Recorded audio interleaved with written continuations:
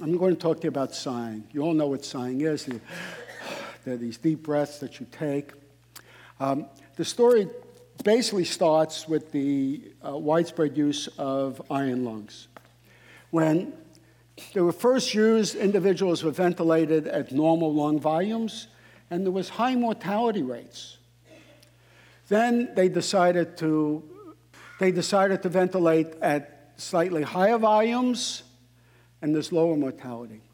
Then in the 50s, they discovered what really was necessary was just to have an occasional large breath. Now, why is that?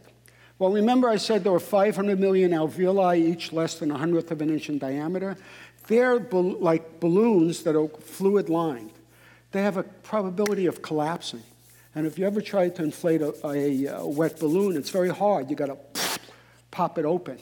So a normal breath doesn't pop it open. A sigh does. So if you sigh every 5 minutes, and all of you are sighing every couple of minutes, it pops open the alveoli that have collapsed during that 5 minutes. But if you're prevented from sighing for an extended period of time, lots of these alveoli would collapse, and your ability to exchange oxygen would decline. And if you're stuck in an iron lung, you could die.